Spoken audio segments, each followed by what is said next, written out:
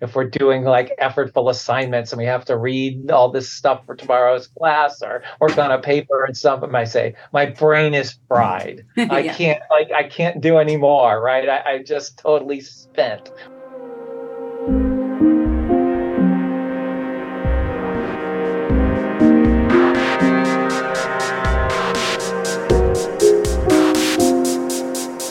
Today, the Beautiful Thinkers podcast, we are the IU edition, and I've got 3 students with me who are here to interview Dr. Hirt, who is the professor of psychological and brain sciences at IU, as well as the founder of the HirtLab. So we would just like to start with saying welcome to the show, Dr. Hirt. Thank you for having me. We wanted to just kind of set the stage and say, how would you define, you kind of know where we're heading, but how would you define saturation in today's day and age?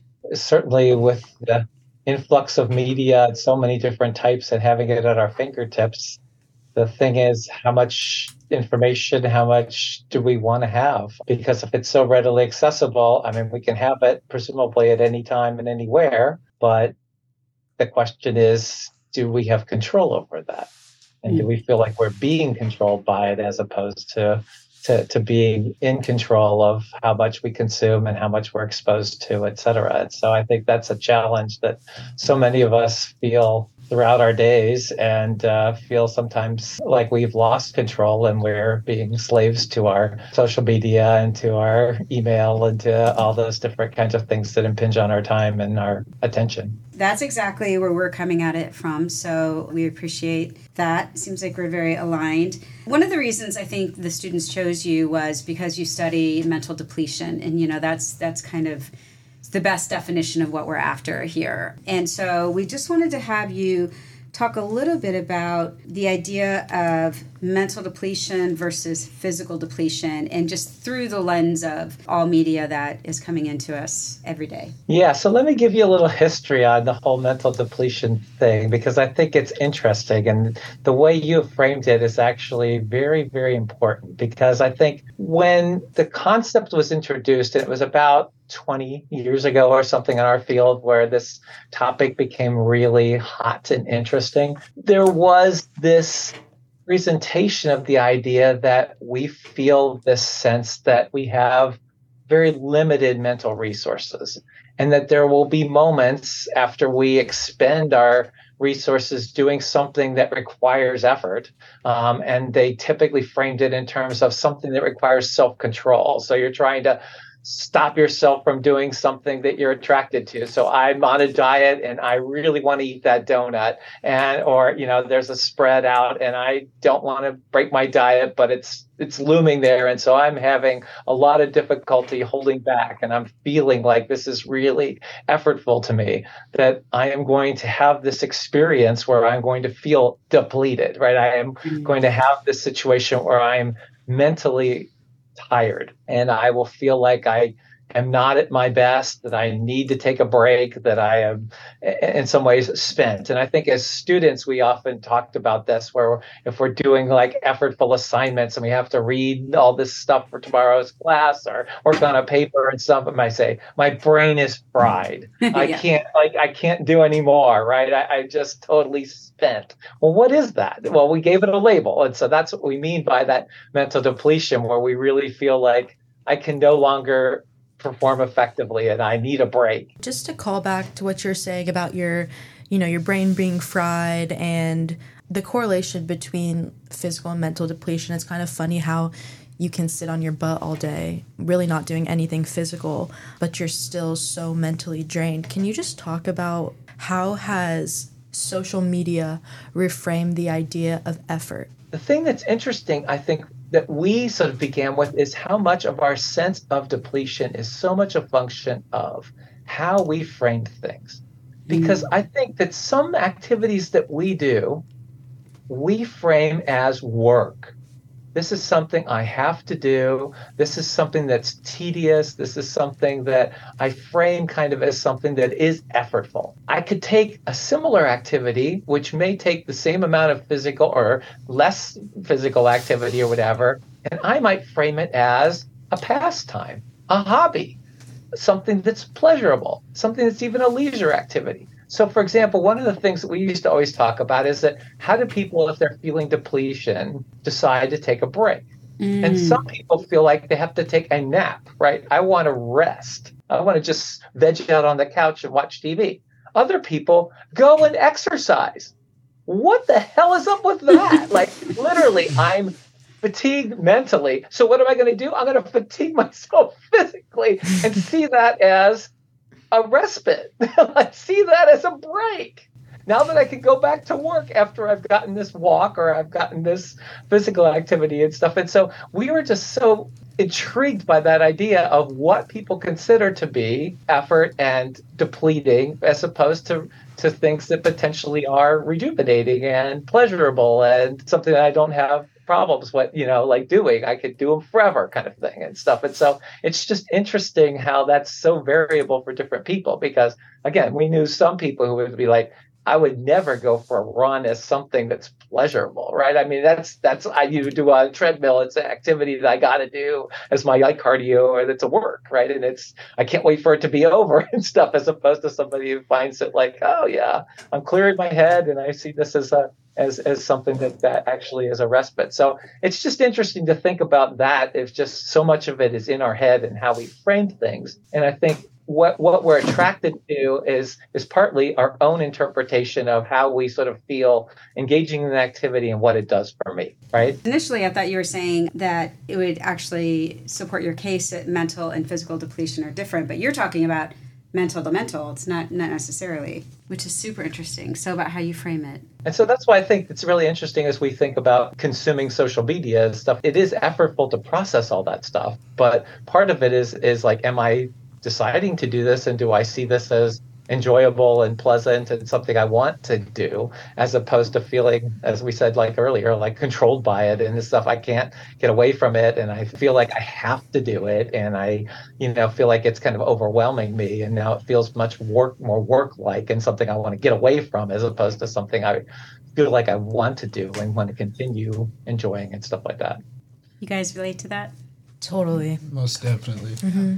It's so interesting what you talk about in regards to framing and needing this frame of a perfect identity or a perfect life. And I feel like social media really exacerbates that notion because you can hide behind a screen. So I kind of want to bring up your idea of framing with just identity in general.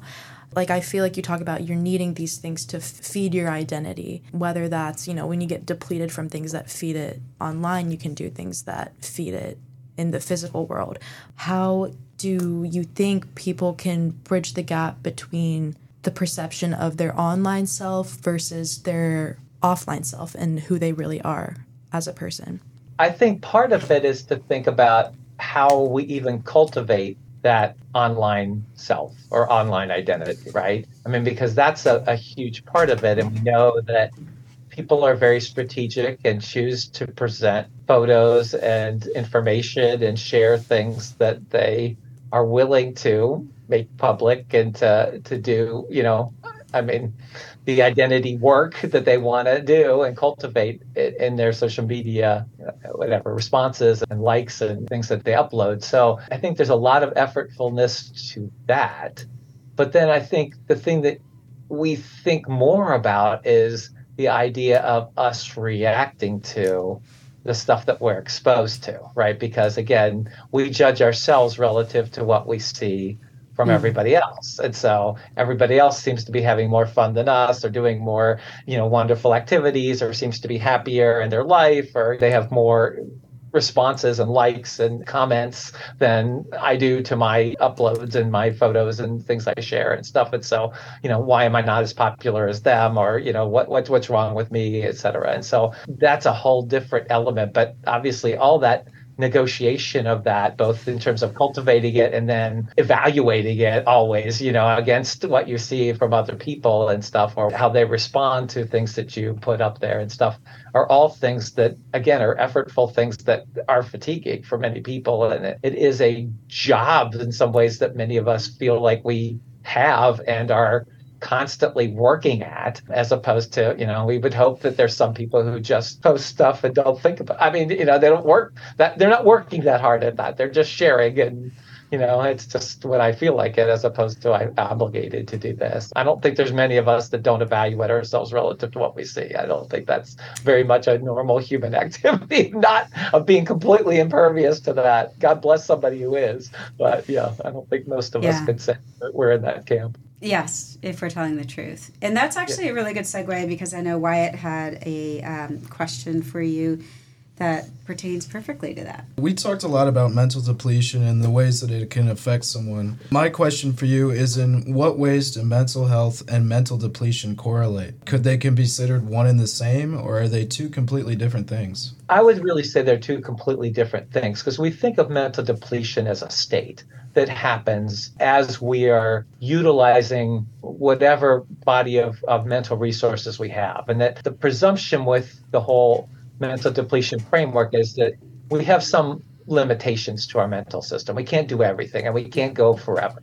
And so at some point, we are going to tax that system, fatigue that system to the point where we need to take a break, we need to replenish, we need to rest the system and give ourselves an ability to kind of, again, regroup. And drawing that analogy to the physical system, kind of, again, giving our muscles a chance to rest and relax and replenish and stuff. So that is just true of anybody, although there is some sense that maybe it is something we could work at and improve those resources so we don't get as fatigued as rapidly, maybe. But I will tell you, there hasn't been a lot of work on that, because I think people have been more interested in the consequences of depletion than exactly how we get to that experience. So that is an interesting thing if we wanted to go there and think about whether that is something you could work at and get better at. But at least conceptually, it makes sense that if you really work at things, just like if you work at physical, kind of maybe you can increase your strength and endurance and stuff like that, that you would have more mental endurance to be able to do things. But the thing is, getting depleted is something that has any ramifications for mental health. And that's where a lot of people in our field have been very interested, because the important consequence that I think most of us consider to be associated with depletion is that when we're in that depleted state and we need rest, if we still have to keep going or we still have to do things while we are depleted, somehow our performance is going to be compromised. And when we think of a lot of the things that we have to do in our lives, what kind of things are we going to see that people do more of when they're depleted? So, for example, people will say really inappropriate things to other people because they're not guarding themselves and thinking about others' feelings, right? That they will be more prejudiced. They will be more aggressive. So we think of people's behavior in terms of how tolerant they are when somebody else cuts them off in traffic, or somebody doesn't pay attention to them when they're waiting in line or something like that, that they might get more aggressive, or they might insult somebody or fly off the handle more, because again, those are things that require us to sort of control ourselves, to exert self-control and to be more disciplined and things like that. And so those things won't happen as well when people are depleted as when they're not. I guess if we think of being in a civilized society, it does take some control of our impulses and things like that, to do things for other people and to be egalitarian and things like that. And so, being depleted probably makes us behave more in line with self-interest and not really doing probably the thing that we would say we would like to be. Does that mean that their mental health will be poor? Only if they reflect on the fact that they're doing that a lot because they're depleted. You know what I mean? It's like all of a sudden you realize that I'm not the person I want to be, or I'm getting a lot of negative responses from other people because, again, I'm not behaving in the manner that's expected of me, that I'm not living up to others' goals and expectations of me and stuff. And so that presumably could have some negative consequences downstream. I find it very common that when kids our age come home from a long day of school or work, it's very easy to just lay in bed and escape into your phone. So what do you think about having so much accessibility to this digital space? That's great, because it really gets at an interesting construct, which is that of what do we do when we're fatigued? And we typically fall back on things that are the easiest, or what we would call our default. And as you said, what's the default in this day and age? It's to go to your phone. I mean, we have our phones with us 24/7. We have it with us all the time. And so the easiest thing is just use this as a means of filling dead time. I mean, if we're sitting in a waiting room, what are we doing? We're on our phone, right? We're going to check our phone because it's something to do. I mean, the TV could be on, and that could be another thing that we could do, but we could do all kinds of things, and people have other choices that they could do, but typically we have to think about them as viable options and choose them over the default. We're super interested in your work, and we're specifically interested in it because it's made up of students, undergrads and graduates. So I'm wondering how that kind of tailors your guys' research, and maybe if there's some specific studies that you've done that relates to our topic of being saturated in this media space. Well, I got here, I'm showing my age here. I got here to Indiana University in the early 90s. I've had a lab here for now like literally 30 years. And it's changed. I mean, obviously it's hard to do, you're not doing exactly the same work you did years ago because the field changes and the questions you're interested in change and things like that. But certainly I've had always a long-standing interest in what motivates people and why some people are able to just be super effective at things and why it's such a struggle for others of us and how that differs, both within individuals, but also in activities that we're doing. Like, you might have no trouble working really hard at this, but something else, it's just like, just can't get myself to do this, or I just am really frustrated with this and I want to quit, versus I'll persist at something. And so that has always just been a long-standing interest. And this concept of depletion certainly was one that fit into that really, really nicely to try to understand one of the root causes as to why people often are really disappointed with their performance or can't live up to, what they expect and hope to be able to achieve, and what might be some ways of being able to counteract that. Dr. Hirt, what sparked your interest in the idea of depletion? Do you have something that you went through in your life or experience that made you want to investigate into this topic? The idea that you say there's a real life thing, yes, I will admit that this was something, and again, I'll allude back to that relationship that I have with Josh, is that we talked a lot about this particular experience. And that was what got us started in working on this question. And he was the original grad student who started it with me, was this experience where you go up to somebody and you say, wow, you look really tired today. And you go, wow. And then you start reflecting on yourself and go, am I? And it's like, all of a sudden you start selectively remembering things that have happened to you in the past few hours or last day. That's like, I didn't really sleep that well and I haven't eaten in a while, or, this kind of thing happened or whatever. And so it's like, yeah, maybe I am. And then somebody else could go like, you look like really energetic today. And it's like, I could do probably the same thing and sort of say, yeah, had a good day. I had fun with my dog today and stuff like that. And this good, good thing happened. I got some good news about stuff. So yeah, I am feeling pretty energized and ready to take on the world or whatever. And it just seemed like it's so subjective.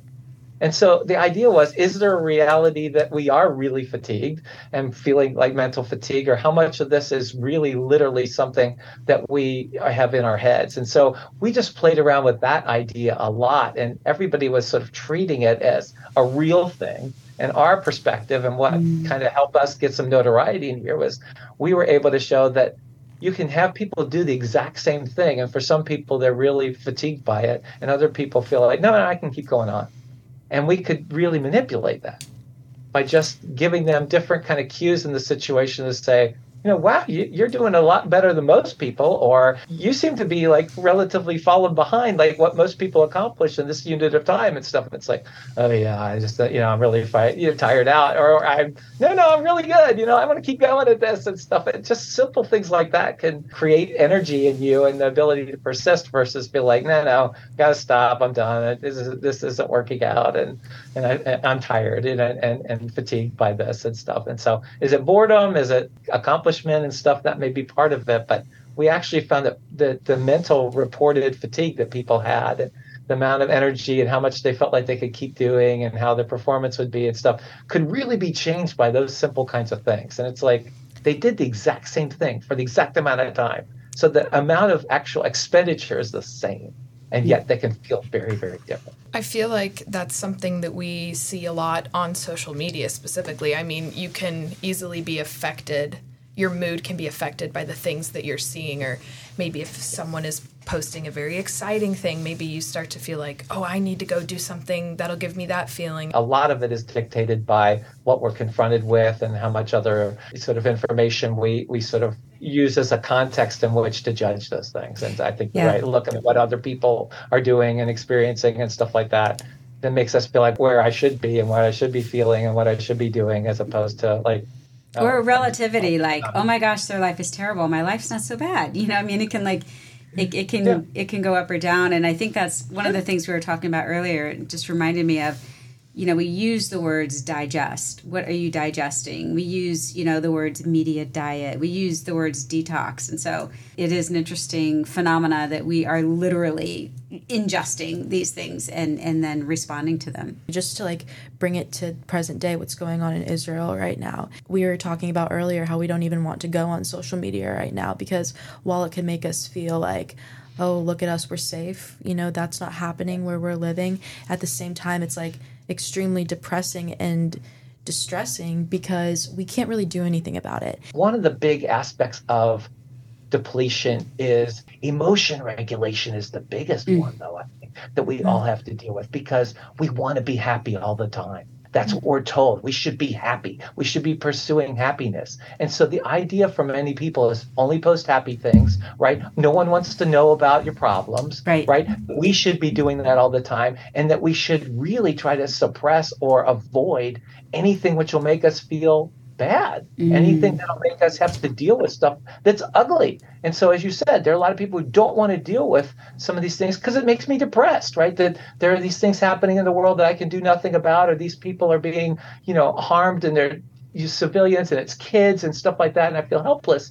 But at the same time, should we only want to be happy? Should we be trying to regulate those emotions, or is that part of the human experience? And so have we sort of bought this idea that we shouldn't have the range of emotions, we shouldn't have negative emotions ever, and things like that? And is that some of the kind of thing that's really a problematic that social media has played into? I also wonder, Dr. Hirt, I mean, like I watch, you know, this generation and these students, and I feel like they were really raised on this idea of actions and activities, and like, you got to do something.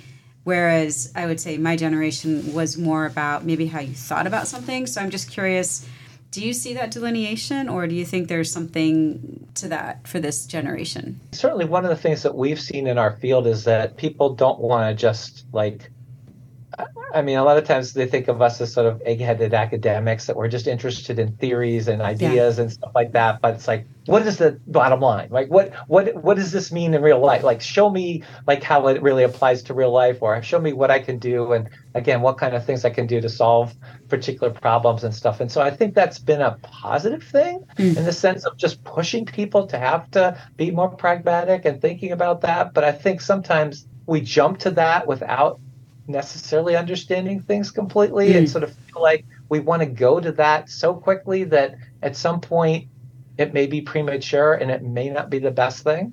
So I think there's a balance there that I think we may have swung the pendulum a little bit so much in that's the stuff that's valued and that's seen as, you know, good, and the other stuff is seen as sort of a waste of time or whatever, and not really or complacency. And I think there is a place for both of it. So I think that has been a challenge, but I think I have appreciated that in the students that I have this day and age, that I don't feel like was as obvious and previous, at least decades, that people want to know that and want to ask that kind of question about how we then apply that. I guess the last thing I would ask you, that I always ask everybody, is how would you define beautiful thinking? Well, I mean, it's trite to say beauty's in the eye of the beholder, so that there's no objective like thing of that. But I certainly think that there's a satisfaction in when something has been considered to be beautiful, that has a constellation of emotions that really cannot be matched by anything else. One of the things our field has embraced, which I think is so fascinating, people didn't study this for years and years, is the emotion of awe. And we knew about it, but nobody actually talked about it or was interested in it. But when you talk about what inspires awe in you, And you think about those things, and it is so amazing. There's a lot of consensus on it, but there's differences. But the thing is, when people feel that, it's all encompassing. It really is transcendent to people. Like, when people say, beautiful nature scene will do this for me. Or for many of us, we love animals. And so seeing a puppy or a little anything, like a zoo animal or something like that. I love red pandas. I mean, if I see a cute little red panda thing, it makes your day, right? I mean, it's just so like, God, I mean, whether you go to religious things and just say God is amazing, right, to make a creature like this, or whether you just feel like there are things that are wonderful in the world that kind of help you navigate all the bullshit, right? And if we could bottle that and have that when we need it, it's like, yeah, I think we could have a pretty satisfying life. Thank you so much for listening to this episode. This episode was created and produced at the IU Media School as part of the Beautiful Thinkers podcast, IU Edition. To follow along this season, check out the Beautiful Thinkers on Instagram and TikTok. Special thanks to Natalie Ingalls for our music and the students who researched and recorded the episode, Mina Denny, Kat DeSantis, and Wyatt Hall.